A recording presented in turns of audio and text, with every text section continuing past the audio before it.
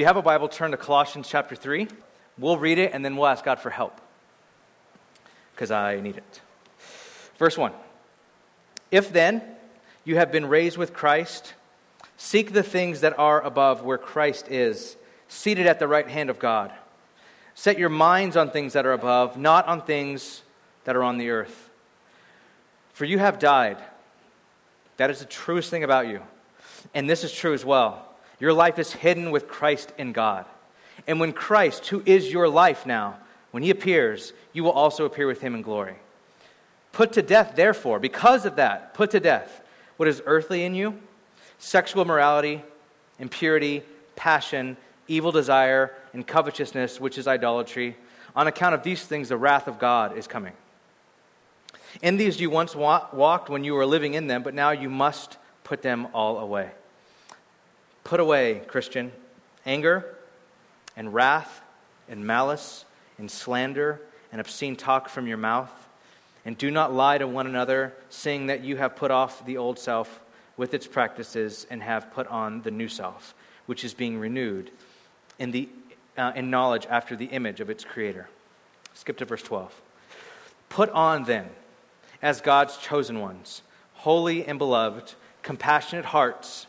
Put on kindness and humility. Put on meekness and patience. Bear with one another, and if one has a complaint against another, forgive each other, as the Lord has forgiven you, so you must also forgive. And above all these things, above everything else, put on love, which binds everything together in perfect harmony.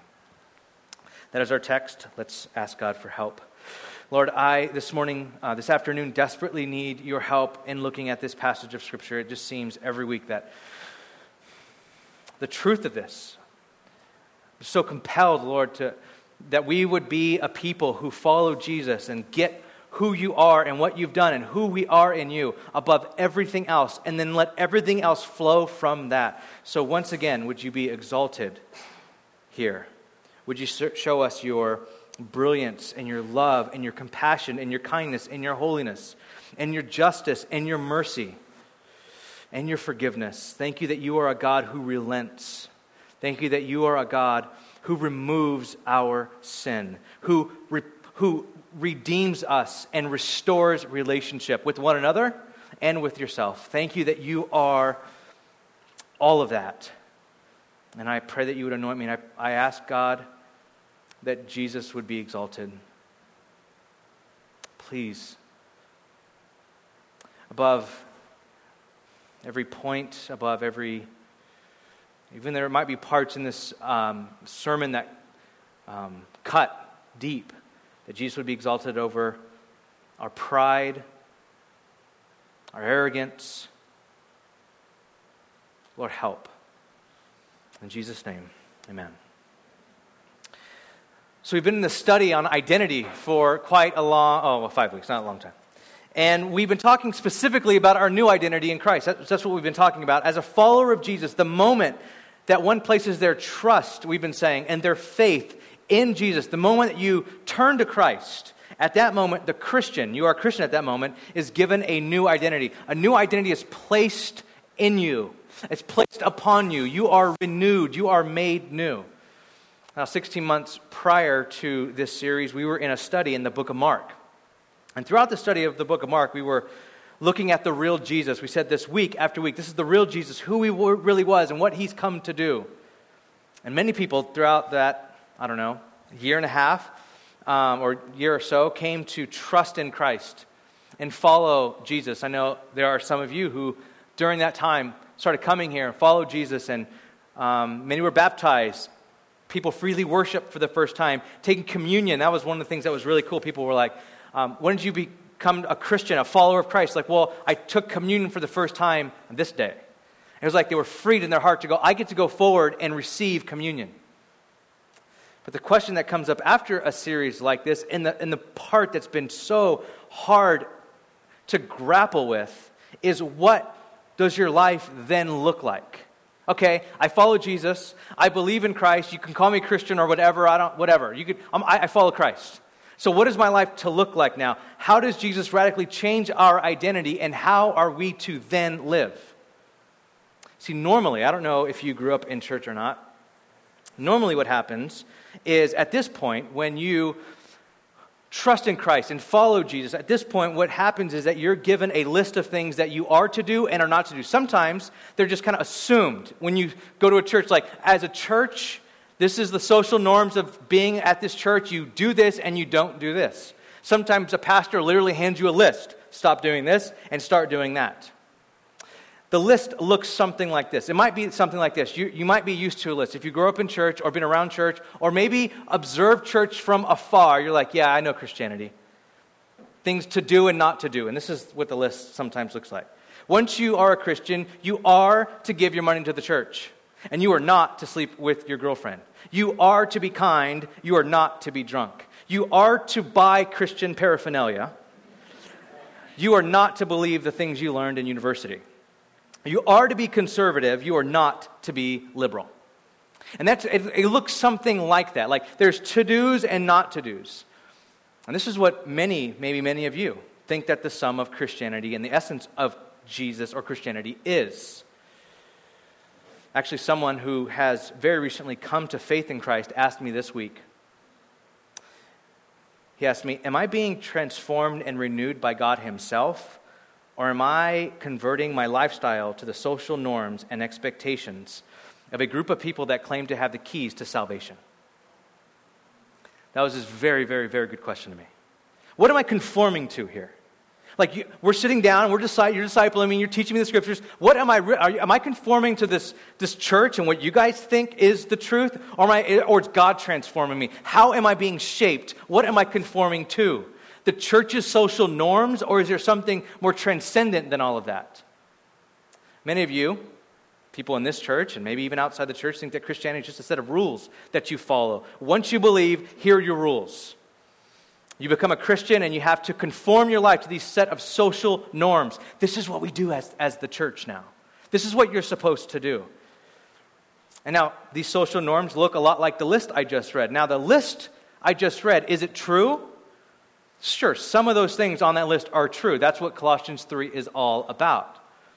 But, and this is the part I really want you to understand, the problem is when we divorce these commands, these things, these commands, that Colossians 3, when we divorce them, negative or positive commands, a couple weeks ago we called them indicatives. When we divorce these indicatives and these commands from who Jesus is and our identity in Him, they're just left right out there as marks of your devotion and religiosity.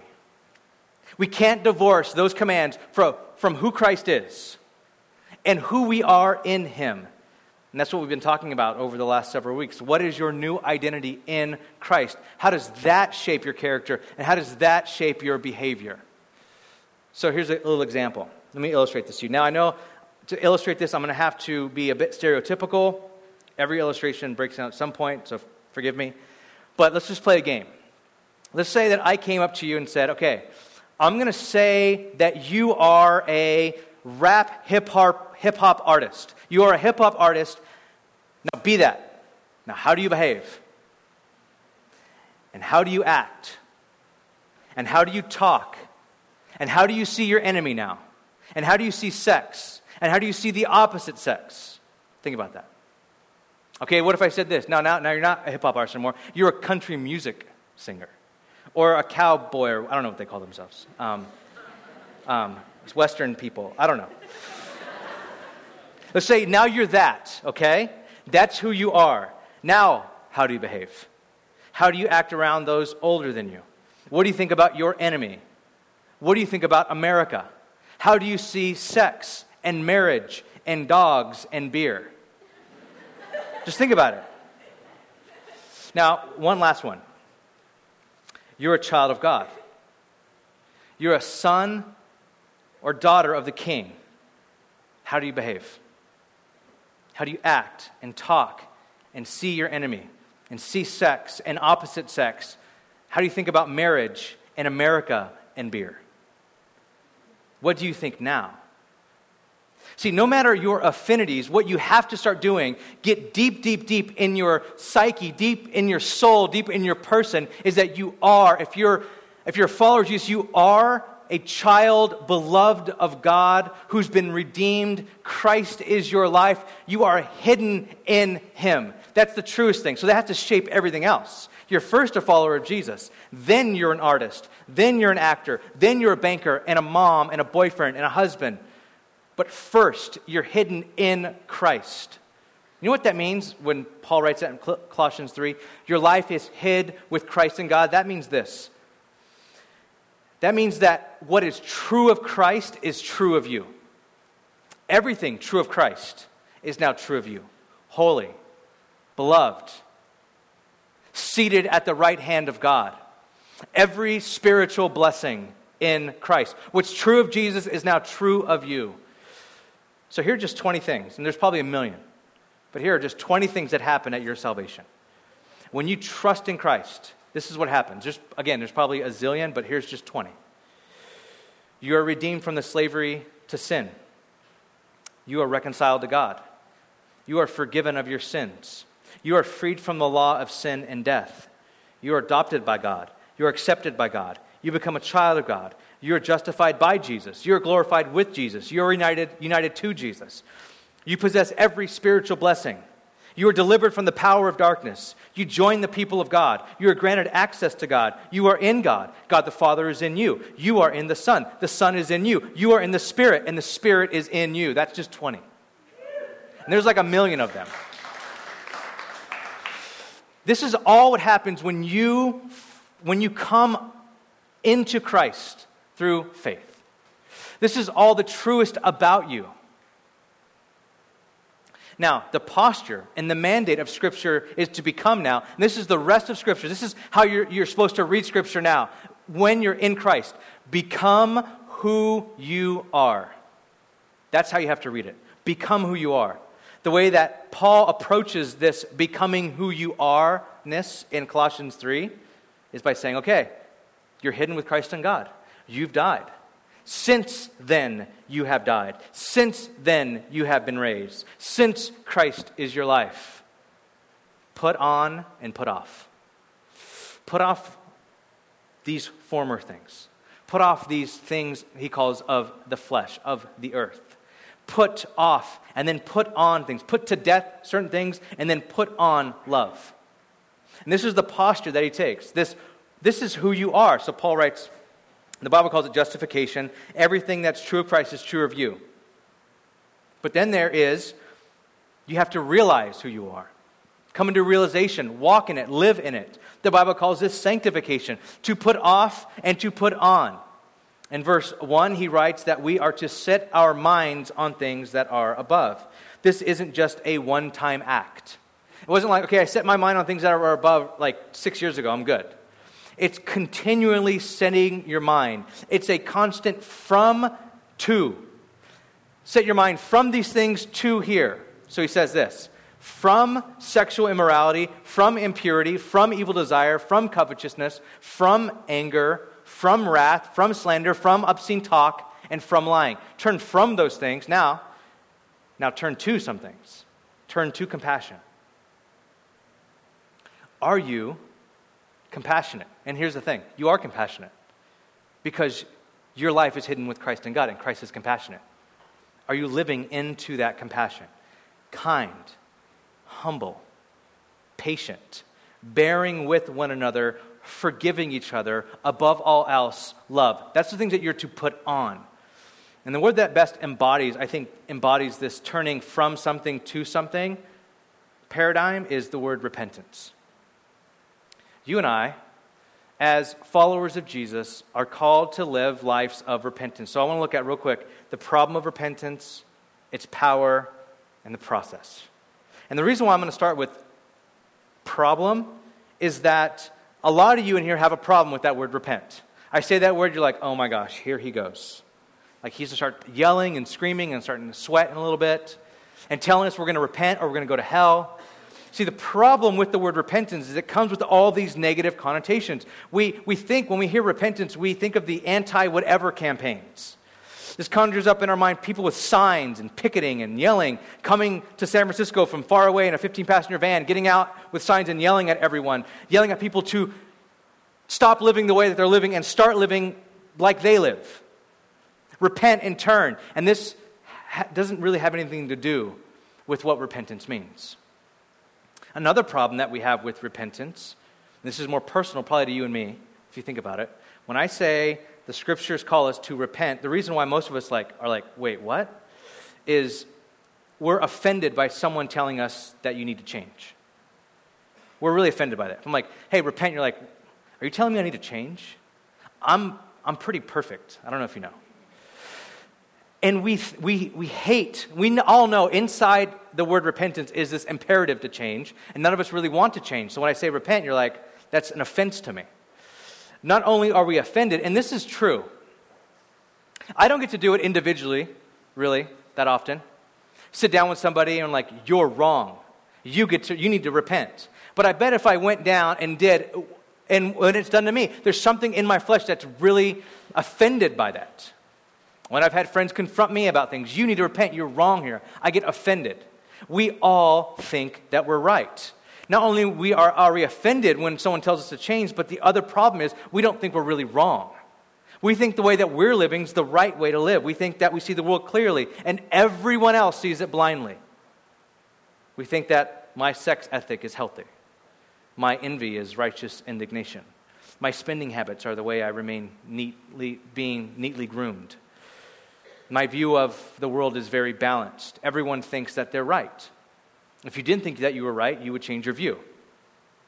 Cornelius Plantinga, in his great book on sin, says, to do its worst, evil needs to look its best.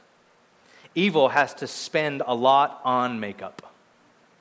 And this is what we do. We try to, we're like, I'm not wrong, I'm right, completely. We hide our guilt and we hide the fact that we're wrong. We think we're right, we think we see clearly, and if I say to you, repent, you're like, repent from what? And the last problem that I'll bring up with repentance is that with repentance, it's a lot of times our own repentance is a selfish repentance, if I could say it that way. When we do finally repent, it isn't a heartfelt sorrow for wrongdoing, but a selfishly motivated response to potential punishment. So we repent because we don't want to get in trouble. We repent because we don't want to be pregnant. We repent because we don't want our spouse to find out. We repent because we don't want to lose our job or ruin our career path. God, please forgive me this one time. I'm sorry. And we repent not because we've sinned and hurt the heart of God and broken relationship with someone else and with God. We repent because we don't want the consequences for that sin. And the Bible calls that worldly sorrow. 2 Corinthians says, for godly sorrow produces repentance that leads to salvation, listen to this, without regret. True repentance removes regret, whereas worldly sorrow produces death. And the reason why worldly sorrow produces death is because it doesn't really change you. There's no transformative power in worldly sorrow, but there's a transformative power in true repentance. Now let's look at the power of repentance. When Jesus began his ministry, in Mark chapter 1, this is how he kind of inaugurated his ministry with these words. He said, the time is fulfilled and the kingdom of God is at hand. Here it is. Repent and believe in the gospel. This is how Jesus started his ministry. When he started ministering, he said everyone needs to repent and then believe. Repentance involves that you turn from something. Literally in Greek it means to change your mind. To turn from something and then to turn to something. What do you turn from? The way that you saw the world now to believe the gospel. So it's turning from to. From yourself to the gospel. And this is and what Jesus meant by repentance was to abandon. Now listen, this is huge. Abandon your set of agendas. That's what repentance really means. I'm abandoning my set of agendas, my set of social norms, and I'm going to embrace His. Now, I want to share with you an example of this. Now, of course, in Colossians 3, there are many examples to put off sexual immorality and covetousness and anger and these things. But I'm just going to give you one. This is kind of what repentance looks like. It's you first confessing. Everyone in here confessing this. To say something like this. Under every single heading in our life, This is trying to be real self-aware. I understand this is a bit difficult. But it's to do something like this. It's to admit that your sexual ethic, your sex ethic is constructed by the norms of a postmodern, Western, individualistic society. If you start there, normally my sexual ethic it's been shaped in a very postmodern, a very Western, a very individualistic society. And I live in San Francisco on top of all that. The West Coast, the very center for sexual expression and freedom. Now, what do I do with that? This is what you do. You just repent. Now, that word doesn't have to mean a bad word. All this means is this. I take, literally in Greek means change my mind. I turn from that. I've been shaped, my whole sexual identity has been shaped by where I grew up. Movies, TV, family, magazines, movies, everything. It's been shaped by this. I'm going to turn that, and I'm going to turn to the way that Jesus has taught me to live as a sexual being in Scripture. I'm going to embrace God's sex ethic as revealed in Scripture and embodied in Jesus. That's what that means. Listen, it means I don't see it right, He does. And so I'm going to learn His sexual ethic. I'm going to learn how God created me.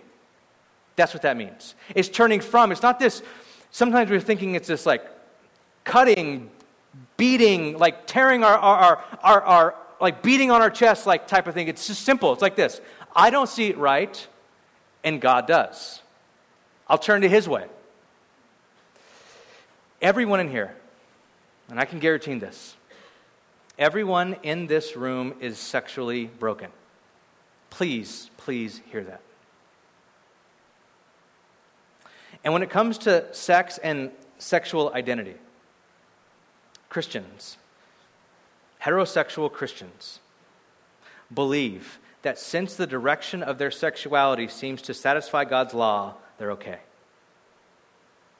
They're justified. They think more highly of themselves than they ought. Janelle Paris wrote a great book, and in it she says, because the direction of their sexuality seems to satisfy God's law, heterosexuals, it seems, can establish secure identity with reference to the law.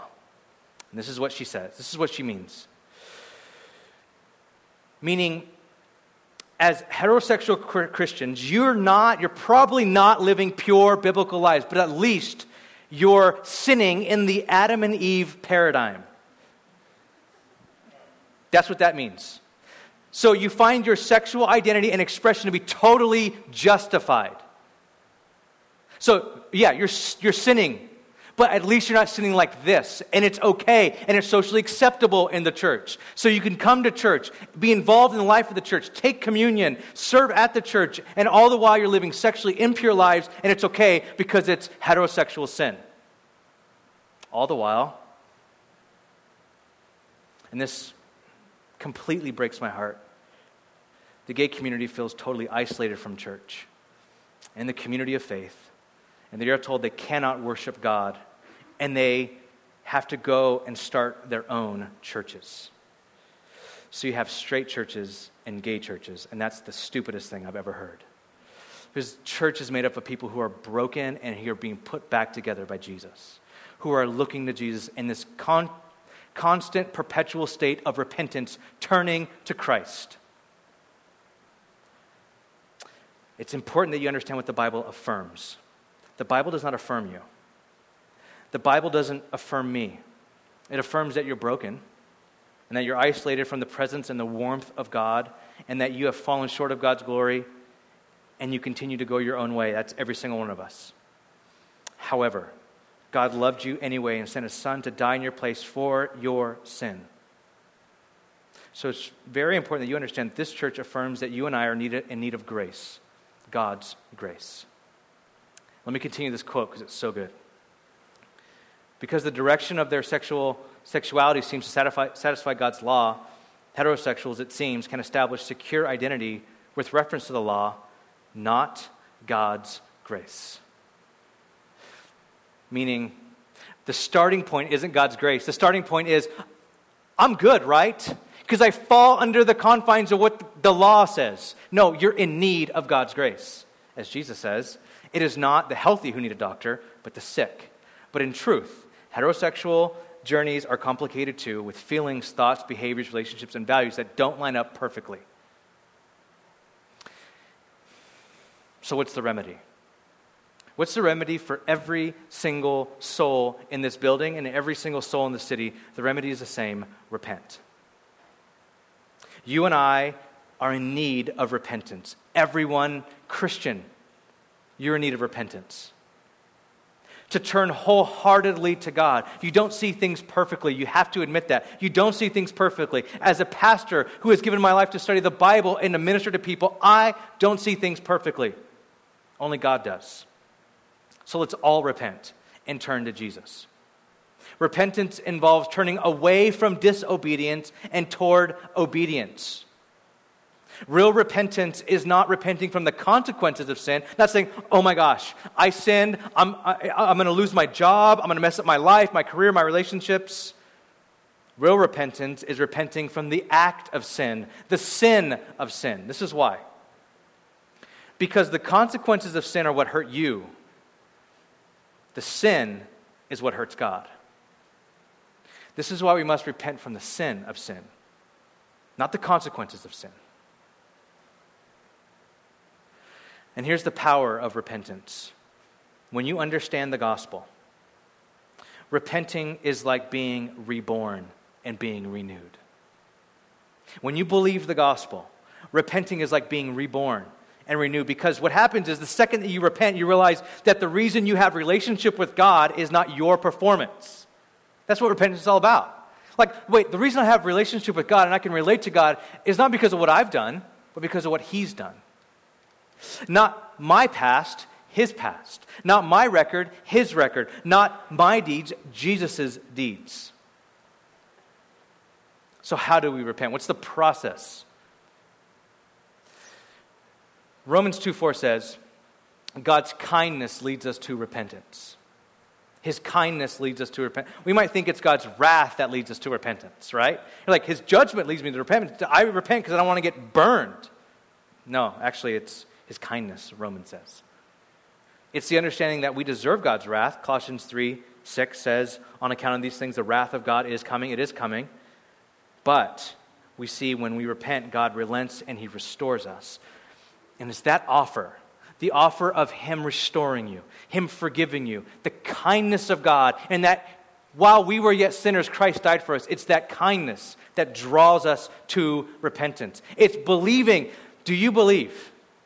Do you believe that you could turn to Christ right now and believe upon His perfect life and His perfect record and His atoning death, and that you can be forgiven and then you can be received? If you believe in that, then repent and turn to Him. It's the kindness of God that would lead us to repentance.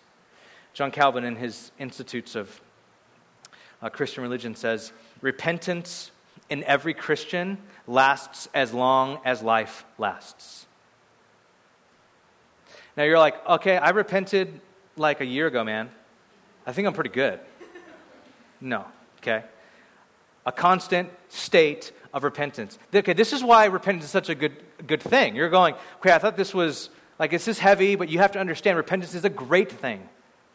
A great thing. A constant state. Martin Luther said this, when he nailed the 95 Thesis on the church door in Wittenberg, or however you say it, the catalyst for the Reformation, he wrote this. The first thesis was this: when our Lord and Master Jesus Christ said, repent, He willed the entire life of the believers to be one of repentance. Our entire life must be one of doing what? Turning from our way to God's way. In work, in life, in relationship, in everything. See, what the reformers were discovering afresh was that repentance is the way that we enter the kingdom of God. You said repent. The kingdom of God is at hand. Repent and believe the gospel. It is the way that we get into the kingdom of God, but it's also continued repentance is the way the kingdom of God enters us. Kingdom repentance is how, constant repentance is how the kingdom of God gets deeper and deeper and deeper into our lives. To where we're living by kingdom values in our relationships and with our friends and with our family and with our coworkers and with our neighbor and with our city. It's like bringing the shalom of God inside and then working it out. See, what happens is that God renews us in a moment. The second you turn to Christ, you're renewed in that moment. Everything that's true of Christ is true of you. That's who you really are. That's your true identity. But the process of realizing that renewal, the process of the renewal of our sexual identity, the renewal of our passions, the renewal of our evil desire, our covetous hearts, our anger, our wrath, our slander, our obscene talk, the renewal of our lying tongue is a process that the Spirit of God accomplishes in you, and it takes a very long time. Again, John Calvin. Renewal is not accomplished in a moment, a day, or a year, but by uninterrupted, sometimes even slow progress. God abolishes the remains of the carnal corruption, cleanses us from pollution, restoring all our inclinations to real purity, so that during our whole lives we may practice repentance and know that death is the only termination to this warfare. Constant repentance, constant turning to Christ. Now, again, don't get this confused. You must go back. If you haven't listened to the last couple of studies, you must go back. Once you've turned to Christ, you are secure in Him. Everything that's true of Christ is true of you. Your life is hidden with Christ in God, yes. But now this constant state of repentance is realizing, becoming who you are, turning from your ways to His ways. And our new identity, God assigns repentance as the goal toward which we must keep running during the course of our whole lives. We must be humble and repentant. So, this is how I want to close. The reason why there's a possibility for repentance, the reason why repentance is possible, is because God is gracious. Joel chapter 2, verse 12 says, "Even now declares the Lord," this is what the Lord's saying, "Return to me with your heart, with fasting and weeping and mourning." That was signs. That was like pictures of truly returning to God. But listen to what He says. "Rend your hearts and not your garments." What they would do is, in order to show sorrow, they would tear open their outer cloak. Just rip it apart. And God's like, you know what? You can save the show. Just rend your hearts. Rend your hearts and not your garments. Return to the Lord your God. Why? For He is gracious and merciful. He's slow to anger, and He's abounding in steadfast love, and He relents over disaster. Joel asked this rhetorical question. Who knows whether He will not turn and relent and leave a blessing behind Him? Who knows? Let me tell you this. Because we have the full revelation of God in the New Testament, I know that God will relent. And the reason why I know that is not because of your performance, but because of Christ's performance. That's why in John 3, the most common verse, everyone knows it, right, it says that God loved the world and He gave His Son, that whoever believes in Him will not perish but have everlasting life. And then verse 17, which is just as important, says, "For God did not send His own Son in the world to condemn the world, but that through the world we would be forgiven." 1 John 4 says, "And this is love, that God sent His only Son into the world so that we might live through Him. And this is love, not that we have loved God, but that He has loved us and sent His Son to be the propitiation for our sins." God will relent. God will forgive. We must rend our hearts and not our garments. Understand that the way that you see the world, the way that I see the world, the way that we see ourselves, the way that we have gone our own way is not entirely right. God is right, and God is holy, and God is merciful, and God is kind, and in our hearts and with our affections we must turn to Him. So let's rend our hearts. Let's repent. Let's pray. God, thank you so much for your kindness and your love and your grace. And I pray for this church right now.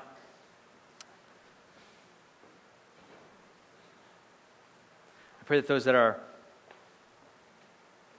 under the weight and the guilt of their own sin, I know they can explain it away. Therapists can explain it away.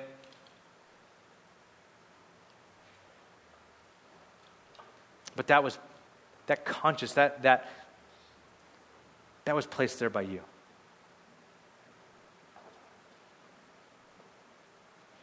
And I pray, God, that you would, as we turn to you, that you would remove not just the sin, but even your word says that the guilt of sin, the remorse of sin, and then we can live without regret. Doesn't even seem fair, God. I pray, God, that if we've never turned to you, that you would give us the faith to turn to you. We repent, Lord. If we've been walking with you for 15 years, we repent. If we've been walking with you for 25 years, we repent. We turn to Jesus again. In your name, amen.